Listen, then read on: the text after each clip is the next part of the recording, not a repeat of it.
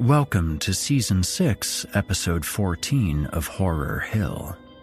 I'm your host, Eric Peabody, and I'm really excited about the story today. Tonight's tale comes to us from the very same author who wrote Episode 12's story, The Wailer's Song. Our frightful tale for the week takes us to the great top of Raiders Hill in Radnorshire, where there sits a solitary stone that some believe resembles a weeping figure. According to folklore, the shadow it casts as the sun goes down points the way to a cave of hidden treasure. Whether the stone figure weeps because it was never able to find this bounty, or because it grieves some greater loss, nobody knows. Though, of course, there are stories to accommodate both possibilities.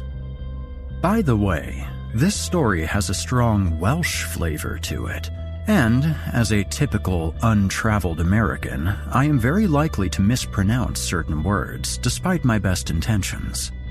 I actually reached out to a friend of mine named Chris who grew up in Wales and asked him for pronunciation advice. For those words in this story that I pronounce correctly, you all have Chris to thank for that. For those that I mispronounce, I take the full blame myself. To those of you in the audience that notice, my deepest apologies. And here comes the Ad Break Remix! Angie has made it easier than ever to connect with skilled professionals to get all your jobs projects done well. If you own a home, you know how much work it can take, whether it's everyday maintenance and repairs or making dream projects a reality. It can be hard just to know where to start, but now all you need to do is Angie that and find a skilled local pro who will deliver the quality and expertise you need. Angie has over 20 years of home service experience, and they've combined it with new tools to simplify the whole process. Bring them your project online or with the Angie app, answer a few questions, and Angie can handle the rest from start to finish, or help you compare quotes from multiple pros and connect instantly, which means you can take care of just about any home project in just a few taps. Because when it comes to getting the most out of your home, you can do this when you Angie that. Download the free Angie mobile app today or visit Angie.com. That's ANGI.com. Well, that wasn't very remixy, was it? Huh. You're listening to the standard edition of this program. If you'd like to show your support and enjoy ad-free versions of this and all of our other episodes, as well as hundreds of tales from our audio archives dating back to 2012, visit simplyscarypodcast.com and click Patrons in the upper menu to sign up today to get instant access from our friends at Chilling Tales for Dark Nights. Did I mention they're ad-free? Thank you for your support. Now, allow me to escort you to a place where the sun dies and nightmares come to life. Welcome, listener, to the Horror Hill. You haven't found the darkness has found you.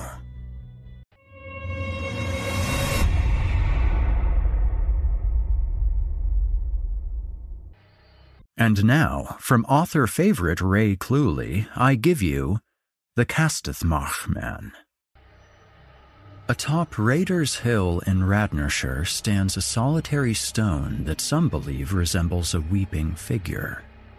According to folklore, the shadow it casts as the sun goes down points the way to a cave of hidden treasure, stolen goods hidden by thieves waiting for a safe time to sell. Whether the stone figure weeps because it was never able to find this bounty, or because it grieves some greater loss, nobody knows. Though, of course, there are stories to accommodate both possibilities. There are certainly plenty of caves in the area, and the hills and mountains make for rewarding hikes. Geocache findings: a toy car, a single glove, and a tarnished silver ring. The Hayward Stables guest house was a converted farmhouse with similarly renovated outbuildings, sturdy stone structures with heavy wooden mantels and beams. The door frames forced you to duck, and the sash windows rattled in their frames when the wind was high. but it was cozy. All of the rooms were tidy, with instantly forgettable decor. Upstairs was carpeted thick enough to muffle footsteps, whereas downstairs was all stone floor. A wide parking area extended around the back, and further down the track was an old stable that had been converted into a large storage shed, or barn, Charlie supposed. In the year since his last visit, very little about the place had changed. Even the weather was the same. Rain, rain, and more rain. The food, though, that was different. Then again, perhaps the food was exactly as it always had been, and he simply couldn't remember right. Most food tasted bland to him these days, although he would have expected farmhouse fare to have been hearty and full of flavor, whatever his mood. The wine, of course, was fine.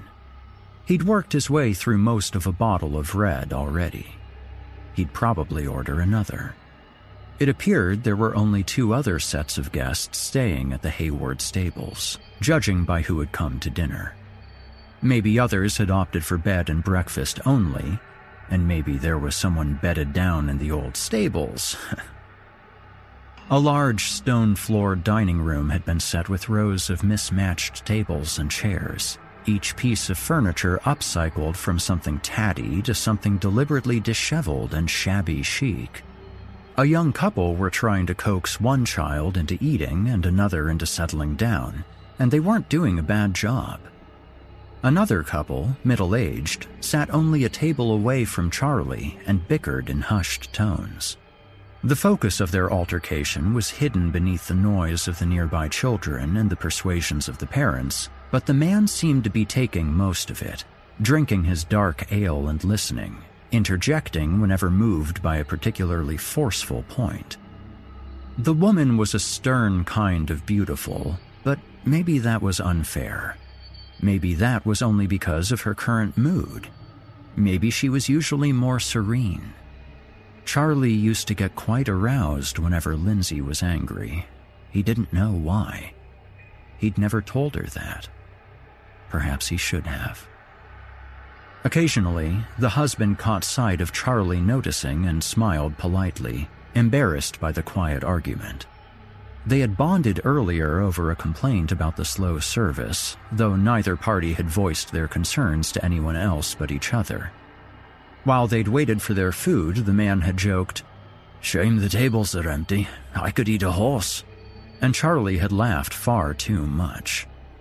The man had noted the half-empty wine bottle while Charlie raised a glass to toast his agreement and to excuse his own reaction. He pushed a piece of sausage around the gravy on his plate and loaded it with mashed potato, but found he was no longer hungry. He never really had been. He laid the fork down just as the bickering woman wiped her mouth with a napkin she cast down like a gauntlet before excusing herself from the table. Charlie admired her legs briefly. The man made a half-hearted attempt to call her back, his volume restricted by public company. He looked around to check if they'd caused a scene.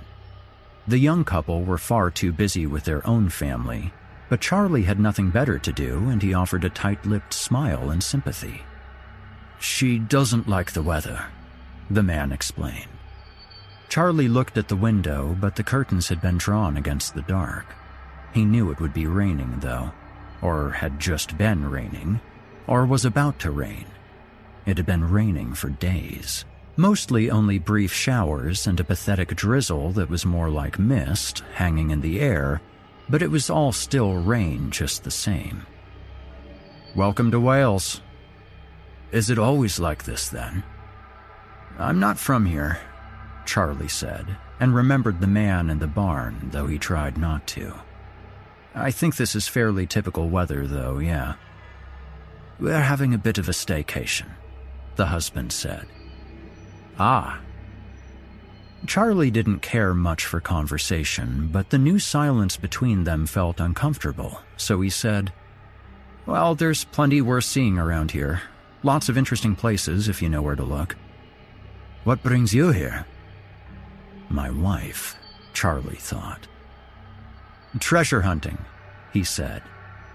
The man tilted his head for more, so Charlie added, "Geocaching." "Sorry?"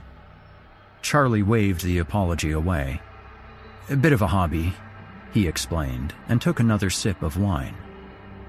It had begun as a joke, a nerdy pastime to get them both out of the house, away from the sofa and the TV.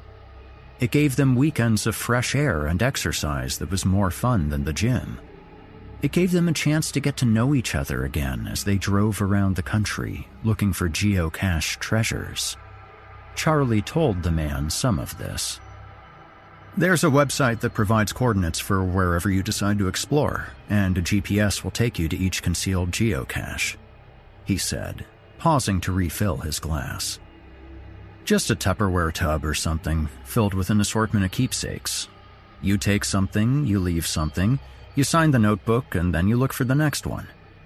And this is a thing. People do this." Charlie nodded. "It's fun." It had surprised Charlie to discover how much he enjoyed finding these secret places. Lindsay had admitted the same, so it was to their mutual amusement that what had begun as a joke became something of a more serious pursuit, with weekly jaunts up and down the country. There were geocaches hidden everywhere. They found them in trees, under hedgerows, submerged in ponds and rivers. They found them hidden behind road signs, tucked beneath old stone walls and concealed in ruined buildings. And as they searched, so too they came to know hidden areas of the land, beautiful places off the beaten trail. They became tourists in their own backyard, learning more about their country. It always surprised Charlie just how much there was to discover. Every nook and cranny of Britain held a secret, it seemed. "There are these clues," Charlie said. "Sometimes just coordinates to follow, but sometimes something more cryptic. Those were Lindsay's favorite. She liked to figure things out. She had me all figured out." "Lindsay, that's your wife." They both looked at the empty seat opposite Charlie. The plates were clean, cutlery still napkin-wrapped. "Yeah, we came here this time last year. This is sort of an anniversary." "Well, congratulations." Charlie smiled a thank you into his wine, thinking, not that kind of anniversary. He tapped the wedding ring he still wore against the glass. He'd recently had it engraved with GPS coordinates. It represented their lives better than dates. The place where they met and the place where they parted suggested a journey that was both literal and metaphorical. Dates, he thought, would have seemed too much like an epitaph. Charlie took a pouch of tobacco from the pocket of his chair-backed jacket and excused himself for a cigarette. He offered the pouch, but was glad when the man declined. He didn't want to know him any better than he did already, and he'd shared too much about himself as it was. He left his wine and jacket to make it clear he was coming back, but he hoped the man would be gone by then. The Church of St. Brynach in West Dafod, Wales, was founded in the 6th century. Its churchyard boasts the Nevern Cross, which dates back to the 10th century. Fashioned from dolerite, the cross stands 13 feet high and is beautifully carved, knotwork and ringwork and geometric patterns making it one of the most impressive carved crosses in Britain. The first cuckoo of the year is thought to land on this cross to announce the coming of spring. Also in this churchyard is the Bleeding Yew. Its trunk bleeds a red resin, believed to be the blood of a monk wrongfully hanged from its branches. Geocache findings. A plastic bird, a coloring book of Celtic designs, and a packet of sweets, out of date. Angie has made it easier than ever to connect with skilled professionals to get all your jobs projects done well. If you own a home, you know how much work it can take, whether it's everyday maintenance and repairs or making dream projects a reality. It can be hard just to know where to start, but now all you need to do is Angie that and find a skilled local pro who will deliver the quality and expertise you need. Angie has over 20 years of home service experience and they've combined it with new tools to simplify the whole process. Bring them your project online or with the Angie app, answer a few questions, and Angie can handle the rest from start to finish, or help you compare quotes from multiple pros and connect instantly, which means you can take care of just about any home project in just a few taps. Because when it comes to getting the most out of your home, you can do this when you Angie that. Download the free Angie mobile app today or visit Angie.com. That's ANGI.com. It wasn't raining, but Charlie still sheltered beneath the small roof at the back of the guest house because the sky was thick with cloud. The moon appeared occasionally, but only briefly. There was plenty of light, though, thanks to an automatic security bulb that had come on as Charlie stepped outside. It illuminated a vast puddled stretch of graveled ground and 4 parked cars. One of them was a people carrier, which he guessed belonged to the young couple with kids, or maybe the owners of the guest house, though there was also a mud-splattered Land Rover that he thought might have belonged to them. The Audi was probably the bickering couple's car. The other vehicle was his. For a moment, he thought there was someone sitting inside, on the passenger side, Lindsay's side, but it was only the coat he draped over the seat. Not his new one, just his old waterproof, pale gray with bright orange reflective strips up the sides and arms, and absolutely hideous because those were the rules, according to Lindsay. Right up there with good hiking boots and a packet of mint cake. Every rambler, hiker, and apparently geocacher had to have a vile waterproof jacket of clashing colors. Preferably something that folded to the size of a handkerchief or packed itself away into its own pocket somehow. Lindsay's had been orange and pink.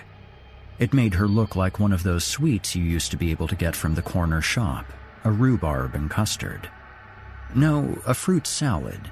Rhubarb and custards were the other ones, the ones that lasted forever. He rested the tobacco pouch on a nearby windowsill and set about rolling a cigarette. He tried not to look at the old stable, but failed, glancing up at the dark shape of it several times between stages of the cigarette's construction. He would take another look inside before he left. He didn't particularly want to, but he was retracing his steps, and the stable was a big part of that. Plus, he needed to check if there was anybody in there. He looked at the car again instead, hoping once more for that illusion of a passenger on Lindsay's side, but the coat draped over the seat was just a coat. Lindsay didn't drive, but she was a fantastic navigator. Rather than rely on any conventional kind of sat-nav, Lindsay used an app on her mobile phone with the volume down and provided her own range of voices, using outlandish, often terrible accents, mimicking celebrities and sometimes people they both knew. Sometimes she made up characters, like Farmer Jones, "That be the wrong way, lad," and Lady Weatherby, "Oh, do be careful, driver." She changed the voices whenever Charlie laughed. It was a game they had. "Oh, no," she'd say, her voice overly robotic. "You do not want to go that way." Or she'd urge, "The other way, the other way!" in a voice filled with feigned panic, all the while calm as she looked out at the passenger window at whatever part of the countryside they were passing through. "This is not the right way." "It is." "At the traffic lights, make a U-turn." "There are no traffic lights." "At the next junction, go off-road." "In this car?" "At the next dealership, purchase a new vehicle." That's how she was. "Warning, we are low on fuel." "We're fine." "Warning, we need coffee and chocolate or we will become annoying." "Become annoying?" "Advisory, coffee and chocolate will lead to sexual gratitude." That would be tempting if you weren't Stephen Hawking. She'd laughed at that, loud and sudden and surprised, then covered her mouth with both hands. "Oh, that's wrong." "I just don't find him attractive." You're not supposed to find anyone attractive. What about anyone else attractive? Then, serious. You do still find me attractive, right? Charlie smiled. He was standing outside in the cold, smoking in full view of the stables that marked the beginning of the end, but he was also back in the car, back with Lindsay, who was asking, "Are we there yet?" "Nearly." "What about now?" "Nearly." "What about Linz?" He looked over at the converted stables. It was a large but surprisingly squat building with a sloping roof of corrugated metal. He remembered how it drummed with the rain. Inside was a vast open space. If there had ever been stalls for horses, they were gone now. In fact, there was little to suggest they were ever stables at all, other than the name of the guest house, and he supposed that could have been a deliberate misnomer, something quaint and countrified to lure the tourists. The inside had smelled wet and warm, bales of summer-baked hay wrapped in plastic yet somehow releasing an aroma so that rain seemed to mix with sunshine. There was a metallic smell, too, and oil, from a vehicle that was not quite a tractor sitting guard in the open double doors, the tines of its threshing machinery like some medieval war machine to keep people out. It hadn't deterred them, though. If only it had.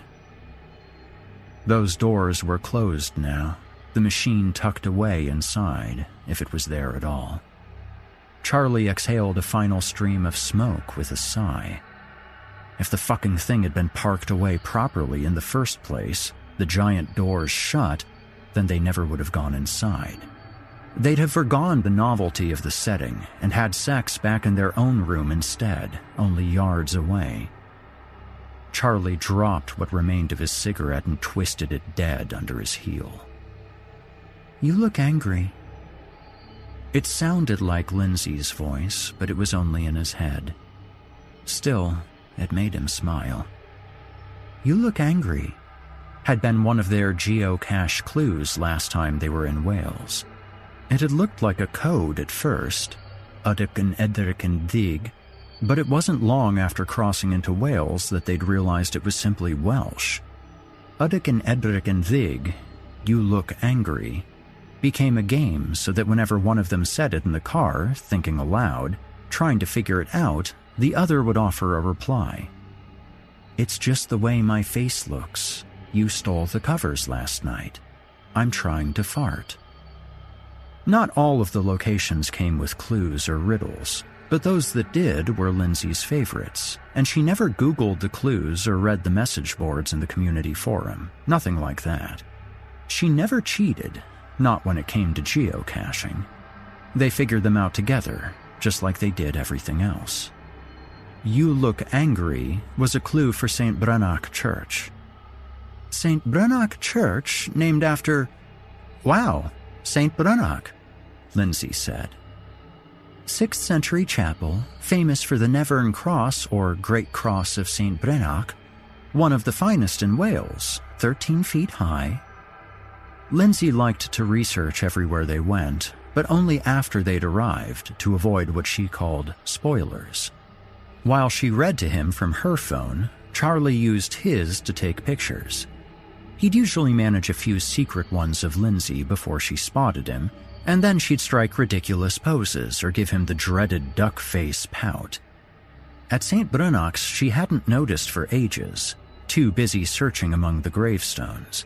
So after he'd taken a few shots of her bending over, he turned the phone around for a secret selfie or two he'd send her later. "You look angry." As Charlie was contorting his face into an ugly sneer, he'd assumed she'd caught him, but looking up, still sneering, he saw that she had her back to him among the graves. She patted one of them before turning to face him. "You look angry," she said again. "Cross. Angry is cross, get it? The Nevern Cross, probably. And you is probably yew tree. The one I told you about, the one that bleeds." She pointed and said, "You lead the way." Charlie gave her one of his pity smiles. "Shut up, I'm hilarious." Among the gravestones, Charlie said, "Honey, I love doing this with you, but I'm not digging up a grave. I've got my limits." Yet, here he was, a year later, digging up what should probably be left alone. He contemplated another cigarette, but it began to rain again, so he went back inside. Dryburgh Abbey in Scotland stands as a remarkably complete set of ruins. It contains paintwork that dates back to its construction in 1150 and remains one of the most beautiful examples of Gothic architecture. According to legend, a woman who lost her lover made a home in one of the vaults and swore never to look upon the sun again until her lover returned. Learning he had died, she only ever came out from the vault at night, living a half-life of loss and loneliness. Geocache findings: a heart-shaped fridge magnet, a novelty pen, an ornate thimble. Whatever the couple had been bickering about was either resolved or temporarily forgotten by the time Charlie returned to his room. He was reminded of how thin the walls were by the sounds of their passionate makeup sex. Or maybe it was angry sex.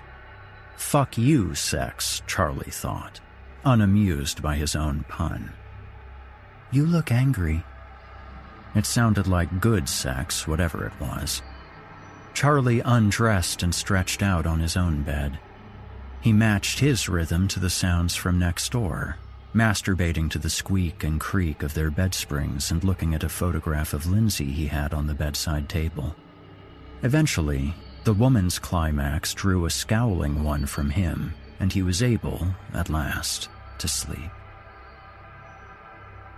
Croagh Patrick is a holy mountain that rises 765 meters above sea level and overlooks Clew Bay in Ireland.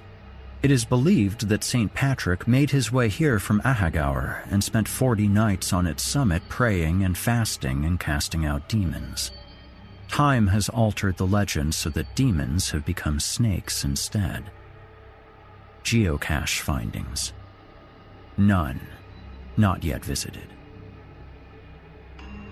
In the morning, Charlie skipped breakfast and went out to his car for the geocache he'd left on the back seat, a little of the secret life of Lindsay and Charlie West. Deliberately awful poems Lindsay used to leave for him around the house. "I love you like blue loves sky, oh me, oh my."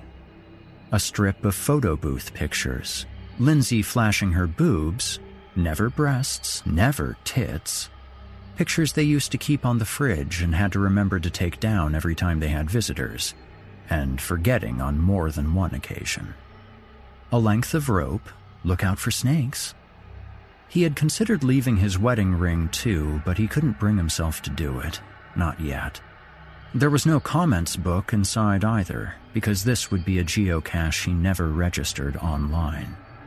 If anyone ever found it, it would be the owners of the Hayward stables during some cleanup or sort out.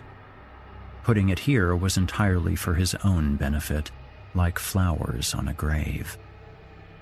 The car was still wet from last night's rain. Puddles the size of small lakes blotted the gravel drive, and the early morning air held the smell of wet grass. Charlie took a deep breath of it and looked to the sky. Gray, but not raining, and somehow clean-looking, as if gray was its usual color and it had just needed the blue washing out. Charlie hadn't bothered to lock the car. There was nothing left he couldn't bear to lose, and he was glad not to ruin the peace of the country morning with the electronic blip-blip of central locking. He retrieved the container from the back seat and closed the door again, its soft thump the only sound to disturb the quiet except for the crunch and scrape of gravel underfoot as he made his way to the old stables that might never have been stables. The large doors were closed. Would they be locked, though? Were they more careful since the Castithmach man? He doubted it. As he neared, Charlie looked out for a coil of chain wrapped around the handle grips, or a large padlock clasped closed, or both. but there was no such thing. He tucked the Tupperware box under his arm, wedged high into his armpit, looking around for anyone who might see him, and gripped the door with both hands. It was a large one that slid across, essentially a moving wall more than a door, and he expected it to be heavy, but it moved easily and quietly, its bearings well oiled. He opened it only enough to step inside and closed it again behind him. For a moment, it was pitch black dark. He heard birds waking up above him somewhere and smelled the damp, sweet aroma of hay and feed and maybe manure, the sharp tang of petrol and machine oil, but he saw nothing. Eventually, his eyes adjusted to the gloom, gray light filtering in through rusted holes in the metal walls and roof and through the sheets of newspaper that had been stuck over a large window. Most of the floor space had been taken up by a temporary holding pen made up of boards held between breeze blocks. There was no sign of any livestock, but as a veteran geocacher, Charlie recognized the pellets of sheep droppings.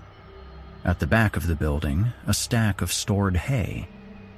That was where, a year ago, he and Lindsay had enjoyed a private moment, a secret moment that turned out to be less secret than they had supposed. And over there, between the hay and a workbench cluttered with tools, that had been where the Castethmarch man had loitered, unseen at first, bedded down in a spill of hay and bundled blankets and tarp. They'd been walking the grounds, exploring the fields just before dusk. It had been good to just walk together without searching for a geocache. There weren't any locations nearby, not then. And they had held hands and talked and made new promises to each other. To try harder. To do more fun stuff. She would be faithful. He would be more spontaneous. As they'd neared the Hayward stables, Lindsay had picked up the pace, claiming she wanted to get back before proper dark and the inevitable rain, but walking with an urgency that suggested something else. "You need to pee, don't you?" "Maybe." They only made it as far as the stables or barn or whatever the building was before Lindsay had to relieve herself. She squatted behind a plastic rain barrel and a leaning stack of wooden pallets. "Watch out for ropes," Charlie had warned. Back when they'd first started geocaching, one of the treasure boxes had been hidden among the roots of a fallen tree. Lindsay had crouched beside the trunk, reaching for an opening in the soil, but before she could finish a feeble joke about rooting around, she'd leapt away with a scream of, "Snake!" and the two of them had fled.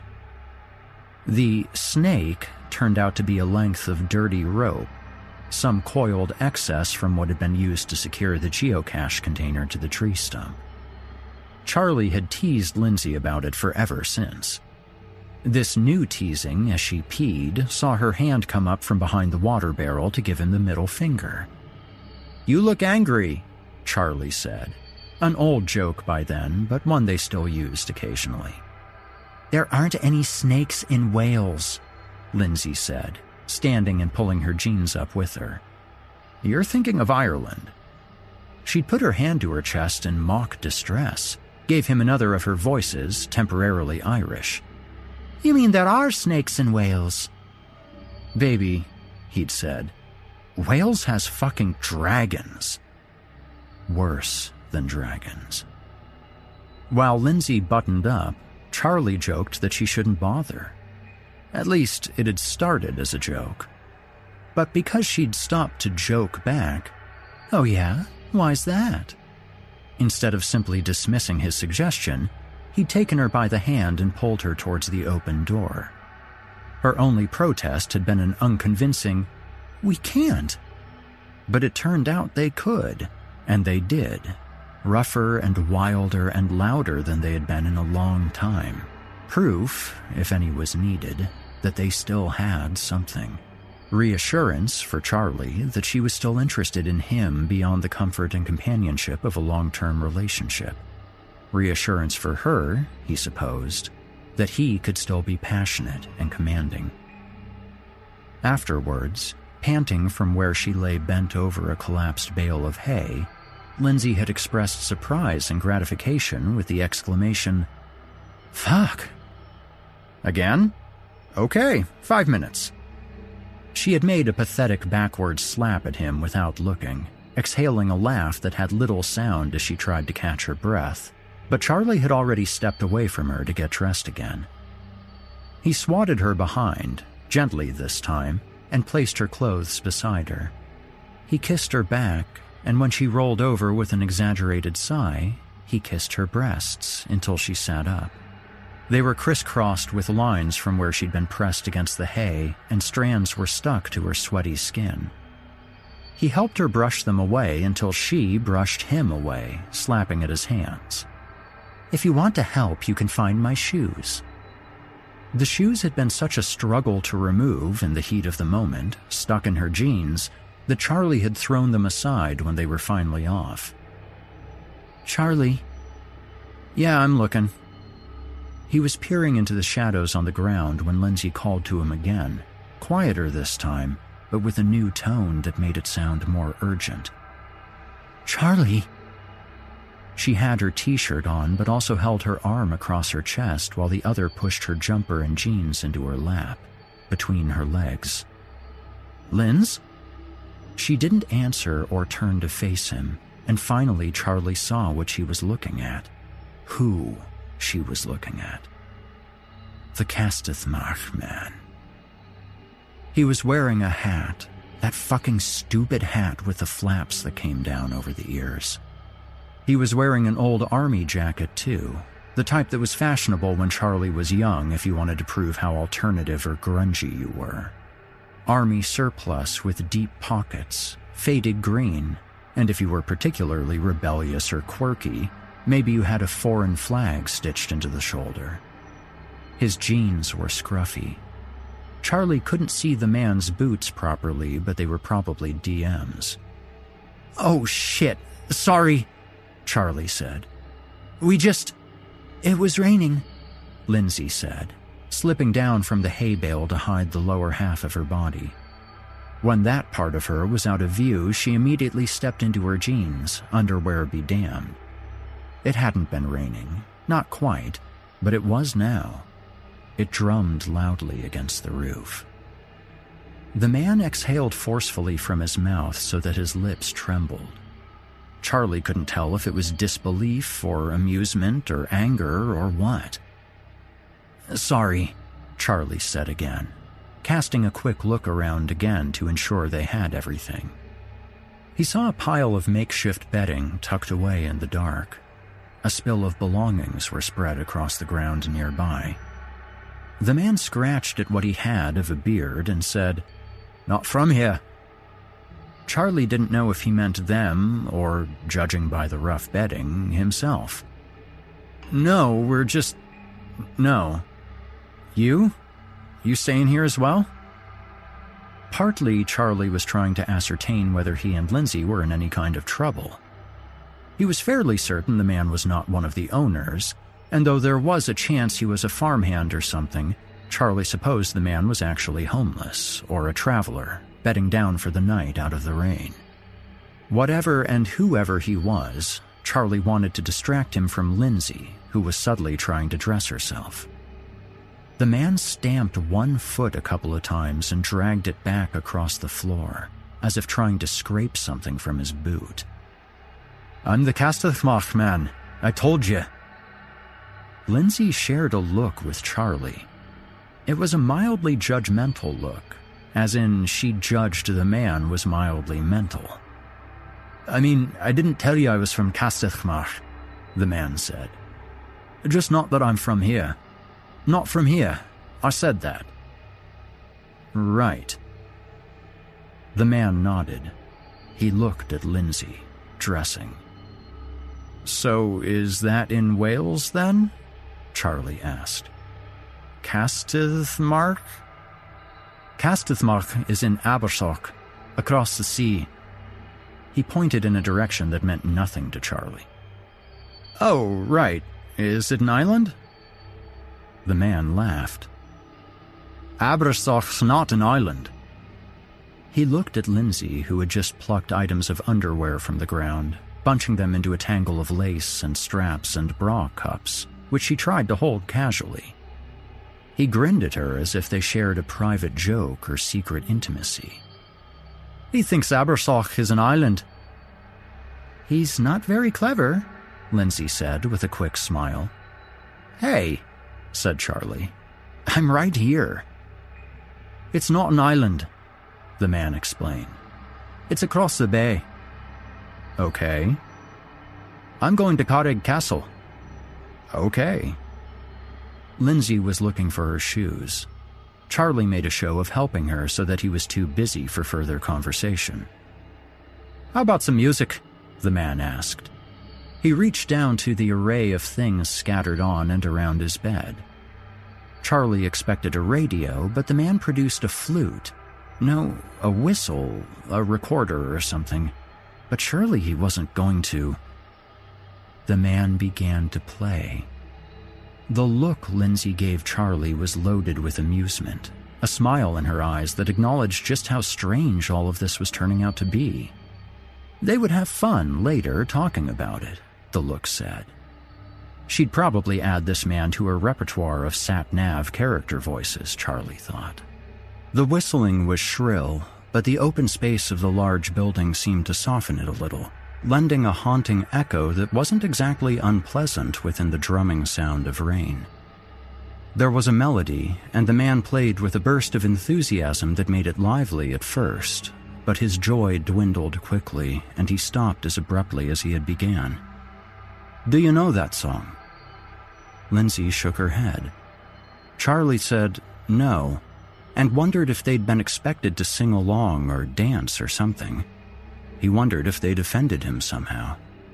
The man's scowl was only for his whistle, though. "That wasn't the song I meant to play," he said, pocketing the instrument. "I think it's broken." Lindsay laughed, partly in case it was a joke and partly because this was all just too weird. Charlie laughed a little with her, glad when the man smiled because he knew it meant they were laughing with him instead of at him. Kind of. The man withdrew a pouch of tobacco from his coat pocket. He offered it, but they both shook their heads no. "Don't smoke," Charlie told him. Lindsay said, "My shoes." The man put his tobacco aside and crouched out of sight. When he stood again, he had 2 hiking boots, one in each hand. He held them by his sides. "Great," said Lindsay. "Thanks." The man made no move to offer them, though. "Want to hear a joke?" he said. "We better get back inside," Lindsay said. She reached for her shoes. The man made an underarm gesture with one of them. He did it a second time, but didn't throw. "Go on, then," Charlie said. He meant, go on, throw the boots, but the man used it as an excuse to tell his joke, Lindsay's boots held by his sides. "2 men in a pub, right? One of them, he goes to find a table, see, and the other one gets the drinks in. Pint for me and my donkey." Charlie nodded. Clearly they had to listen to the joke as some part of an exchange. But when the man kept repeating the character's drink order, Charlie nodded again to hurry the man along. "So this happens a few times, same one going to the bar and saying, 'Pint for me and my donkey,' until eventually the other guy comes to the bar instead. Before he can order, the barman says, 'Your friend over there keeps calling you his donkey,' and the customer, he nods and says..." Charlie knew the joke, he realized, but it had taken until now for him to remember the punchline. The man still surprised him, though. "Oh, hee-haw, hee-haw, hee-haw always calls me that." The man brayed loud enough that each hee-haw sounded like a scream, a shrill, then guttural cry bouncing around in the confines of the barn. The sudden noise and volume startled both of them, as did the way the man thrust his head forward for each outburst, his lips peeled back against large slabs of teeth. Lindsay had recoiled, pressing herself against a wall of stacked hay bales, wide-eyed. Charlie took her hand. Do you get it? The man asked them, and without waiting for a response, he said again, He always calls me that. Yee-haw! The final cry dissolved into laughter, and Charlie laughed as well this time. Not at the joke, but in a kind of anxious release. The man wiped tears from his eyes, still offering the occasional chuckle and sigh. Okay, Charlie said. Boots now, yeah? The man nodded. You have a spirited filly, he said. Sorry, what? Spirited, the man said. He looked at Lindsay. This filly likes a good ride. Hey, said Charlie, and fuck, said Lindsay. The man laughed again. To Lindsay he said, Eager filly. And to Charlie, You ride her well. And then he tossed the boots. He threw them underarm, but he did it quick, and Charlie had to twist and turn to try to catch them, missing both. Lindsay gathered them up and pulled them on quick, laces loose, and Charlie turned her by the shoulders, guiding her outside and away, pushing her ahead of him. Behind them, the braying laughter of the man followed them out into the dark. Charlie reported him to the owners. He did that much, at least. He gave them a slightly edited version of events, in which he swapped post-coital surprise for seeing someone sneaking into the outbuilding, and in the morning their breakfast was served with the reassurance that the man was gone. As to whether he'd been sent on right away or asked to leave that morning, the owners had been rather vague about that. It happens sometimes, the wife had said, adding, We should really keep it locked, I suppose. Well, they still don't lock it, Charlie thought, and he was glad. He found a place behind the workbench where a metal brace and a supporting beam crossed. X marks the spot. And there, in a small nook close to the wall, he stowed his geocache of memories. Sadie's Lane in Dorset, England, is reported to be one of the most haunted roads in the country. It came by its name in the early 18th century when a farm girl called Sadie Young allegedly rode her horse to its death as she raced to meet a lover who had abandoned her. Pitched from the fallen animal, Sadie was also killed and is said to haunt what is now a busy relief road. The location has since attracted several other ghosts, each of them linked to tales of heartbreak and loss. It is now a popular suicide spot. Geocache findings.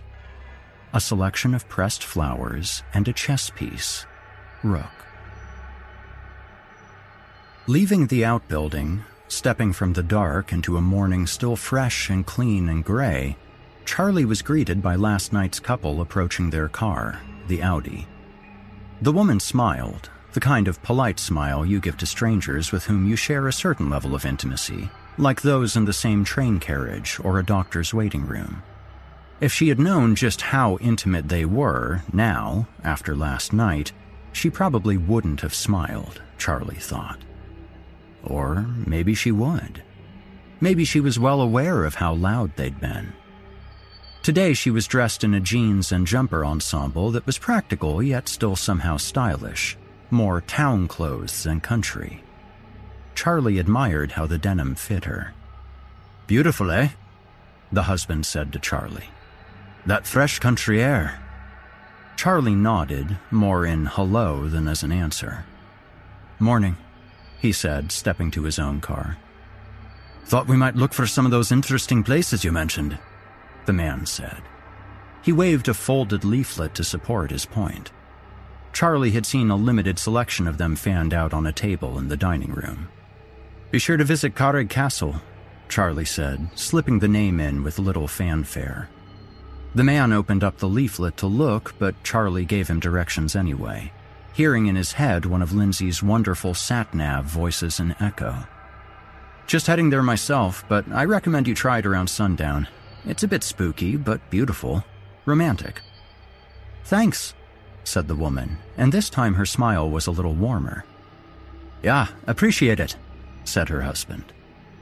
Charlie prepared a cigarette, concentrating on the task until he heard the double thunk of car doors closing. Then he watched them for a moment, a silent movie behind the windscreen.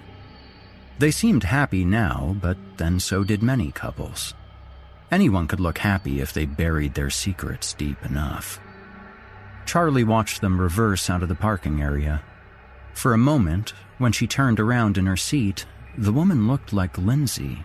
That quick profile and final look at Charlie that disappeared as they turned away and were gone. Charlie smoked his cigarette. He didn't smoke in the car because Lindsay wouldn't have liked it, but seeing her waterproof parceled up into itself on the back seat, he leaned in to retrieve it, careful to hold the roll up outside the whole time. He turned the coat out, unzipped it open, and shook it into shape. He draped it over his on the passenger seat. From the corner of his eye, perhaps it would seem as if she had accompanied his drive. It was a pathetic hope, but strangely soothing. "Okay," he said, finishing the cigarette, and though there was no one to say it to but himself, added, "Let's go."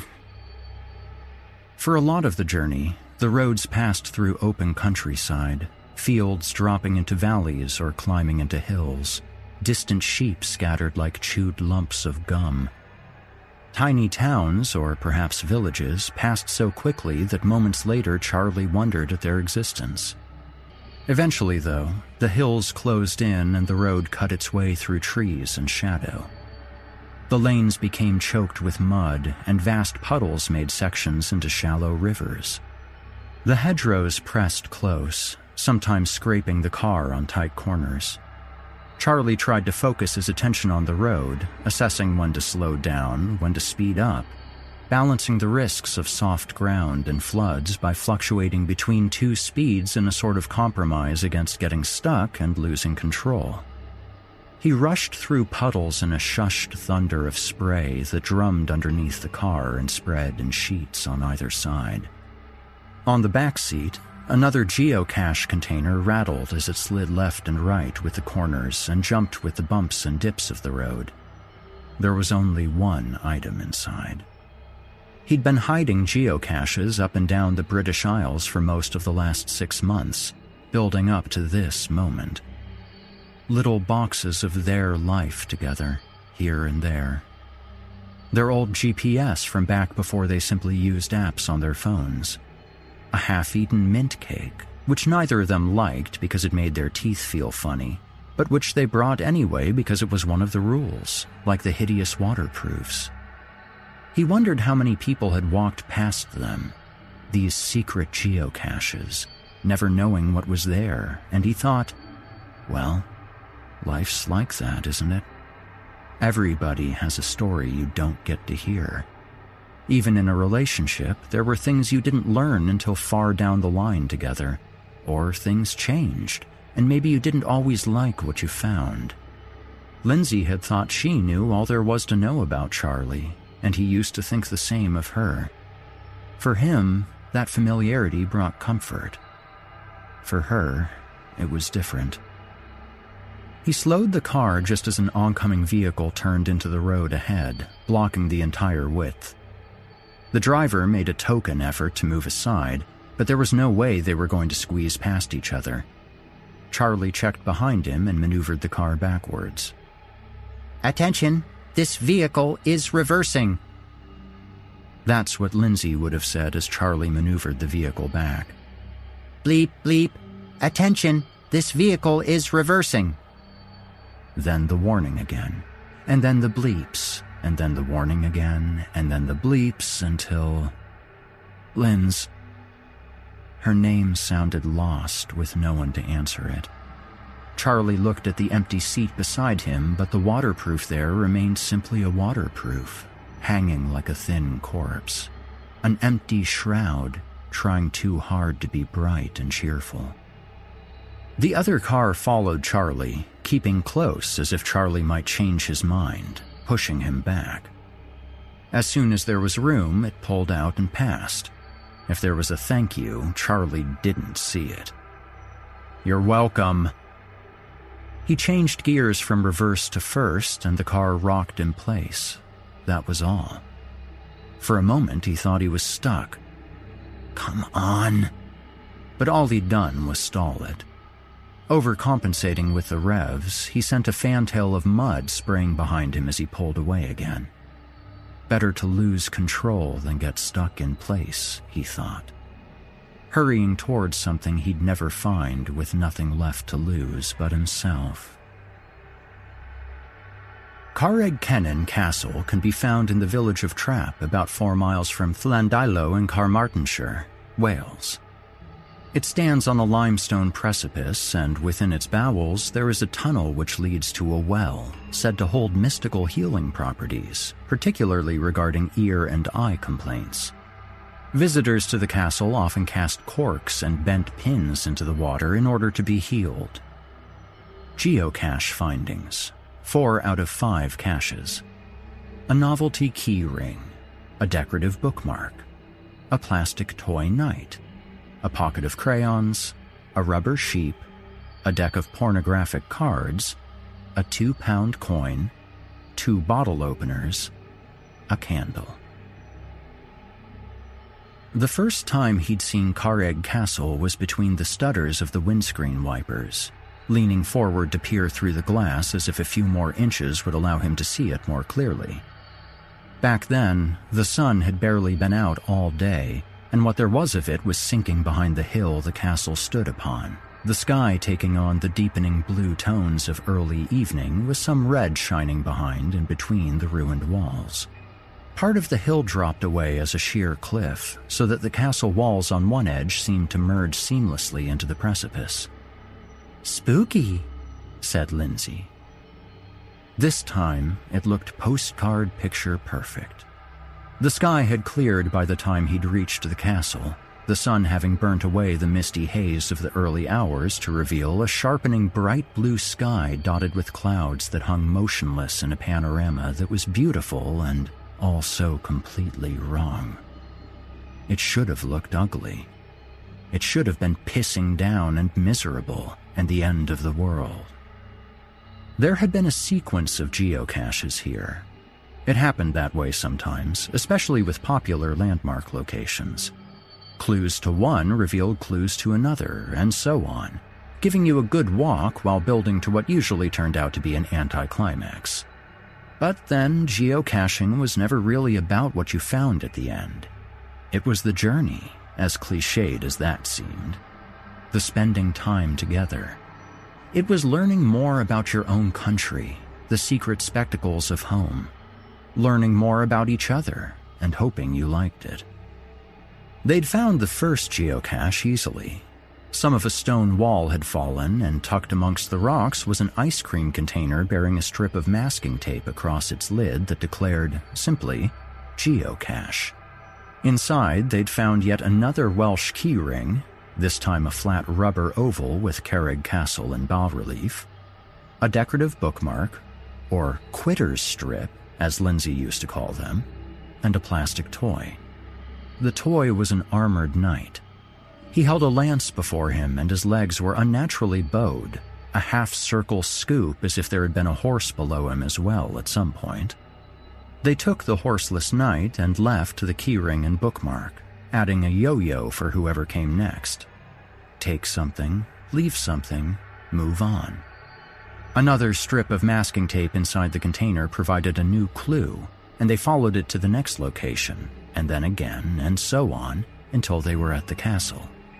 It had become something of a silhouette in the fading light, and a cool evening breeze tousled Lindsay's hair as she looked down at the glowing phone in her hand. "We better get a move on if we want to get the last geocache. It's in the castle somewhere, and it'll be closed soon."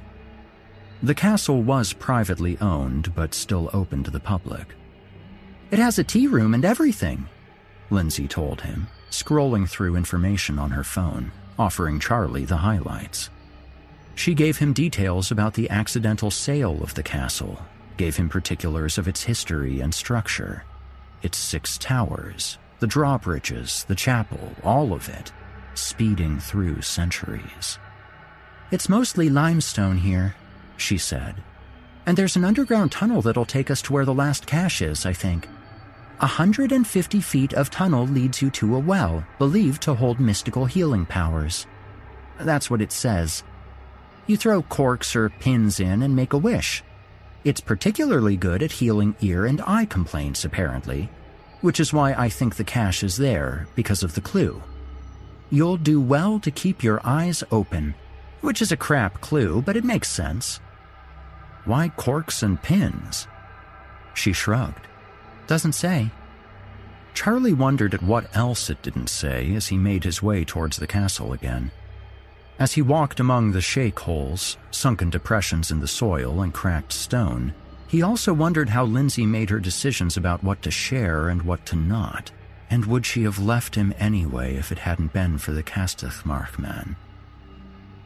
At the castle, Charlie descended into a gloom that suited his mood. The stone stairs were slippery with old rain, and the castle's outer wall close beside him seemed like it was leaning, as if it wanted to push him over the edge. He imagined falling. He imagined it lots of times. But he didn't fall, and soon he was standing before a long, narrow gash in the cliff face. Hardly any light penetrated the passageway, especially with his body blocking what there was of it, and he didn't have a phone this time to illuminate the way. He'd never replaced his, and the police still had Lindsay's. Knowing how much darker it would become, he didn't bother waiting for his eyes to adjust and simply plunged right in. Here we go. He was swallowed into nothing by the darkness. Arms out to his sides, he used the walls to guide him deeper. The stone was smooth and dry, but very cold. He stooped, remembering how low the passageway became in places, and sometimes he was more comfortable turning sideways, but eventually he came to the standing pool of water where Lindsay had joked about Gollum. She'd hissed, "My precious," into his ear in the dark. I expected an actual well. Charlie backed up a few steps and sat. He was wearing his new coat, which was long enough to offer him some protection against the cold stone. In one of its deep pockets was the Tupperware geocache he'd brought, shallow but long, perfect for what it held. He checked his watch, its light casting an eerie green glow that only seemed to make the dark darker. He was early. He waited. Charlie had shone the light of his phone around the perimeter of the pool that first time. There were shapes floating on the surface and gathered at the edges. Corks. Some of them had pins pushed through them. Back then, he'd had to psych himself up to put his hand in the water, and he gasped at the temperature. This time, he merely reached out and caressed the surface of the pool, making small waves in the darkness. He felt a cork or two against his palm. He had stabbed himself last time on pins at the bottom of the pool, reaching for a geocache they never found. He had dropped his phone, swearing. For a moment, the light had stayed on at the bottom of the pool, and he'd grabbed it up again quickly, as if speed could stop it from becoming more wet. Tried to shake it dry. "What?" Lindsay asked. "What?" "And dropped my fucking phone." "Yeah, but why?" "Well, I didn't mean to." "I mean, did you hurt yourself? Did something bite you or something?" There'd only been the brief sting of pins. "I'm okay." "How's the phone?" It was fine, until he pressed a button to check if it was fine, and then the screen went black and the torchlight went out. Shit. "Well done." "Shush." "You shush." Lindsay had lit the tunnel with her phone instead, but Charlie took it from her and plunged them back into the dark. He found Lindsay's arm, her hand. He pulled her close and found something else, and she'd said, "Hey!" "We'll have to grope our way out." "Funny man." And they had kissed. He remembered that very well. Sometimes, when he couldn't sleep, he'd close his eyes as tight as he could to replicate the utter darkness of that moment, and he'd remember the kisses they'd shared under the castle, buried in its rock. He couldn't tell anymore if they only felt like final kisses now in retrospect, or if he'd known it even then. "We should pick up some rice when we get out," Lindsay said, breaking away. "For your phone." "Does that actually work?" He felt her shrug. "Saw it on Facebook, so it must be true. Absorbs the water or something. You remember Jenny from—" "Shh. No, I'm telling you a fascinating story." "I think someone else is here. Listen." They strained their ears to hear. Charlie turned his head and, for some reason, opened his mouth. He found that helped sometimes. This time it did. "Hear that?" he whispered. "Yeah, someone's coming." And yet neither of them felt relieved, maybe because whoever was coming did so without a light. As if they'd agreed it between them, neither of them called out or made any noise, and though Charlie had Lindsay's phone, he didn't even consider using its light. He backed away, deeper into the passageway, pulling Lindsay with him, keeping close to the wall. It was the Castithmach man, of course. For a while, he was only the scrape of footsteps, but somehow they'd known. Why else would they have remained so quiet? Why else had they tried to hide, when the normal thing to have done would have been to greet whoever else had come to this special place? He was singing something softly to himself.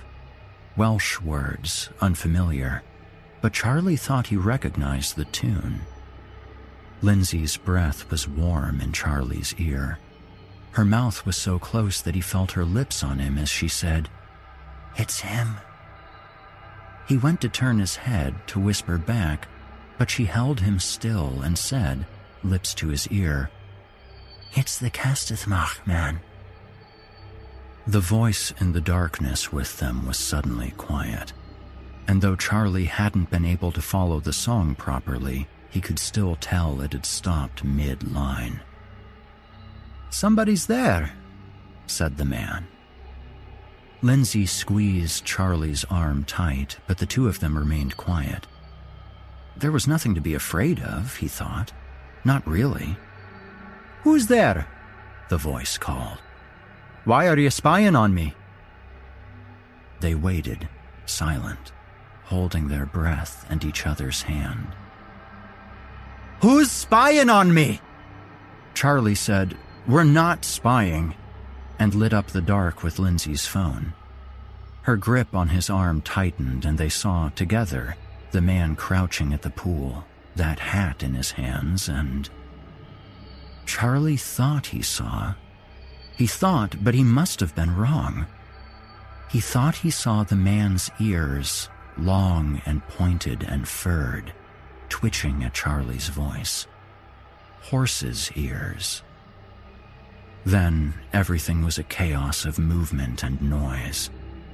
The Castithmach man leapt to his feet, literally bounding up and across at them on all fours. He knocked Charlie aside and into the wall, hitting him harder than he'd have thought possible for a man of such build. Charlie dropped the phone, but not into the pool this time. Its light stayed on, but the device was kicked several times in the to and fro of a scuffle. Lindsay cried out and swore, and Charlie yanked at her and pushed at the other, and they splashed through the shallows of icy water as the man cried out, "You saw me!" His voice bouncing around and back at them in the confines of the tunnel. "You saw me!" Up close, Charlie saw the man definitely had horse ears. They stuck up from lank hair that swept from his head and down his back like a mane. He had one arm around Lindsay from behind, and then he leapt up so that he was on her back. Charlie tried to grab him, push him away, pull him down, and Lindsay turned around, tried to run, tried to shake the man off. The Castithmach man gripped her firm, though, fierce, his legs around her waist now. He reached down between her breasts with one hand, holding a bunch of her jumper in his fist, gripping at her ribs, and the other held a tangle of her hair, And he was laughing or he was screaming. It was hard to tell, all his noise coming out shrill and echoing back at them.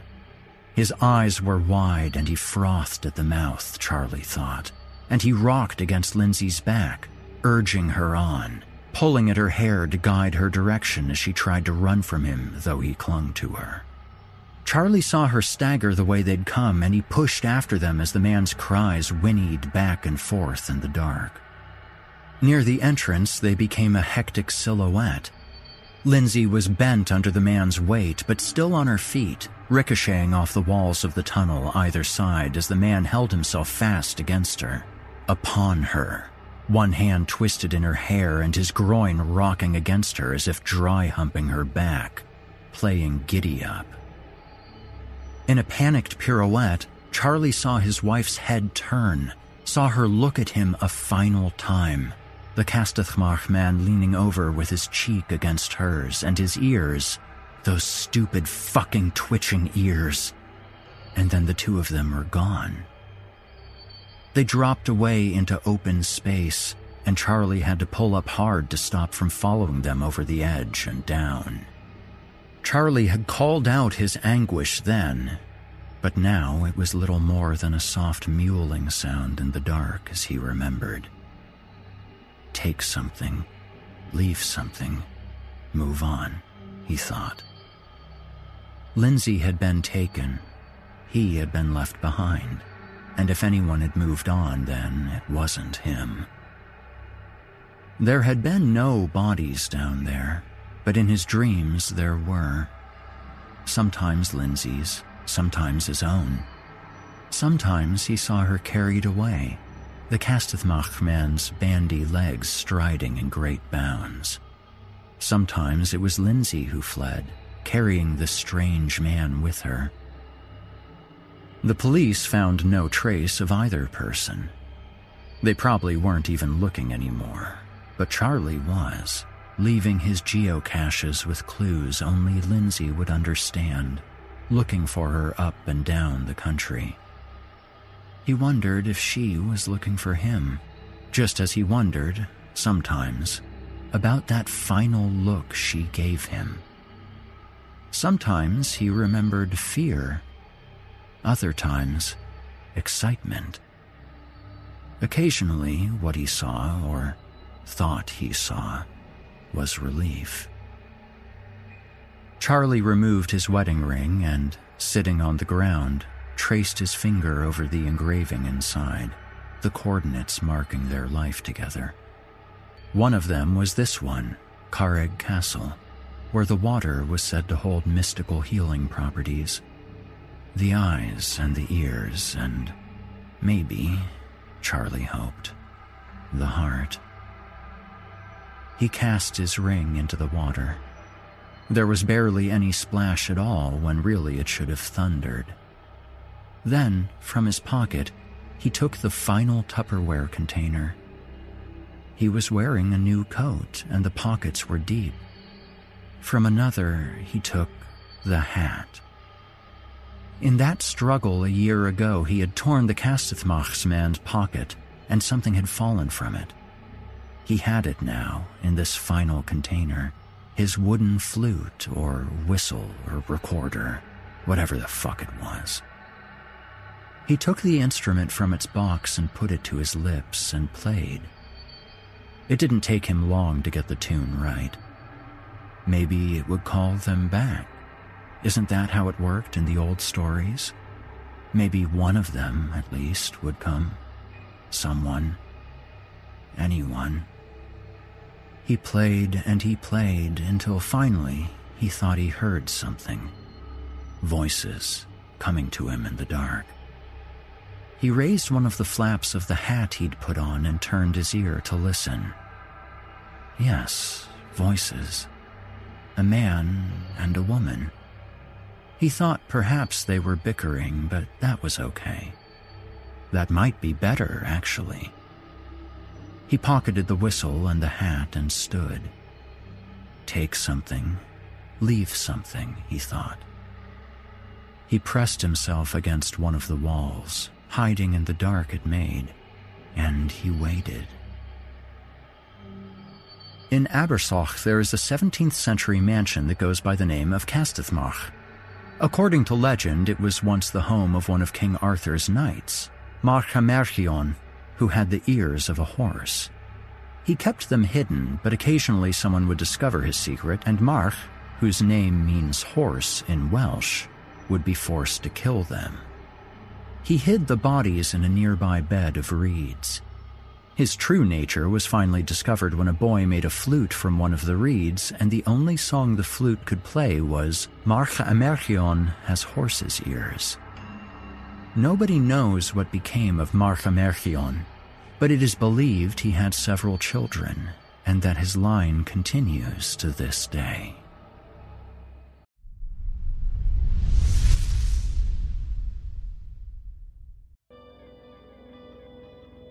You've been listening to The Castethmach Man by Ray Cluley. Thank you so much for tuning in this evening.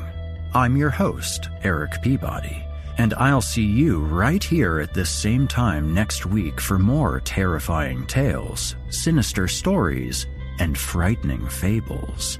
All of that good stuff.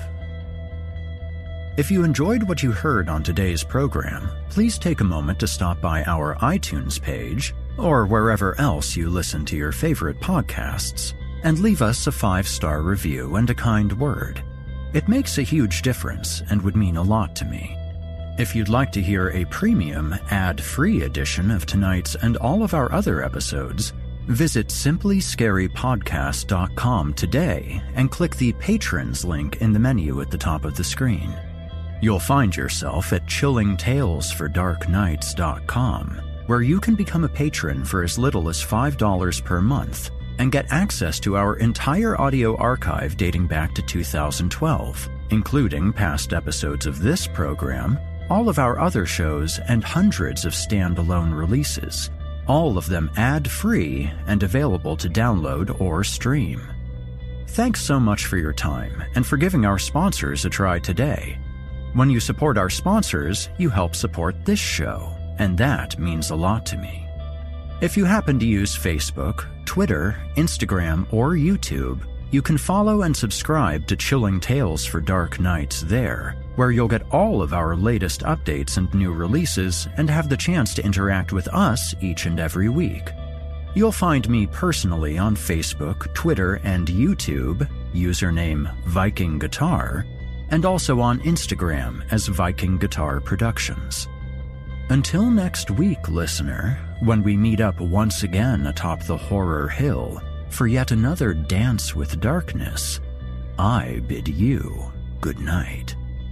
Sleep tight, listener, and whatever you do, if you hear scratching at your door, don't open it. The darkness may have found you, but it's up to you to let it in.